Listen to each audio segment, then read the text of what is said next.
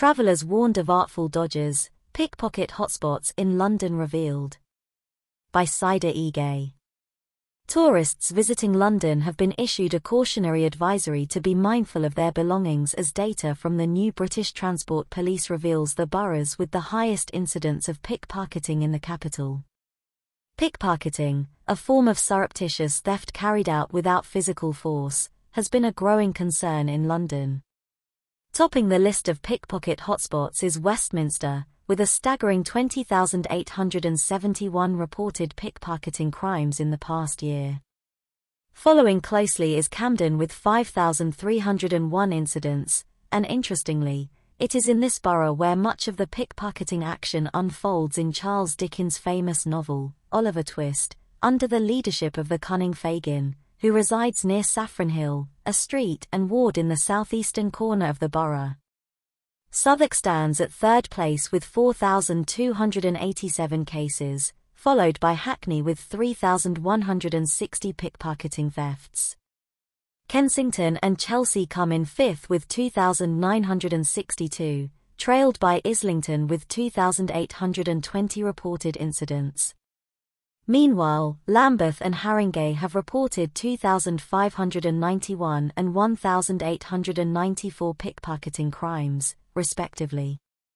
Not only has pickpocketing surged in various boroughs, but the London Underground has also witnessed an alarming rise in reported pickpocket thefts.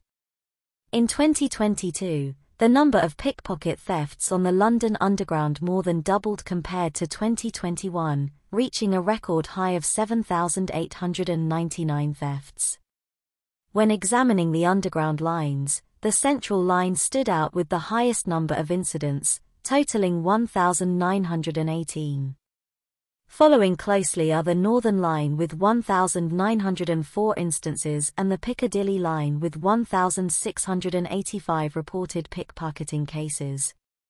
On the other hand, the Metropolitan line had the least, with 776 pickpocketing crimes. Transport for London has expressed concern over the elevated levels of train-related theft, surpassing pre-pandemic rates.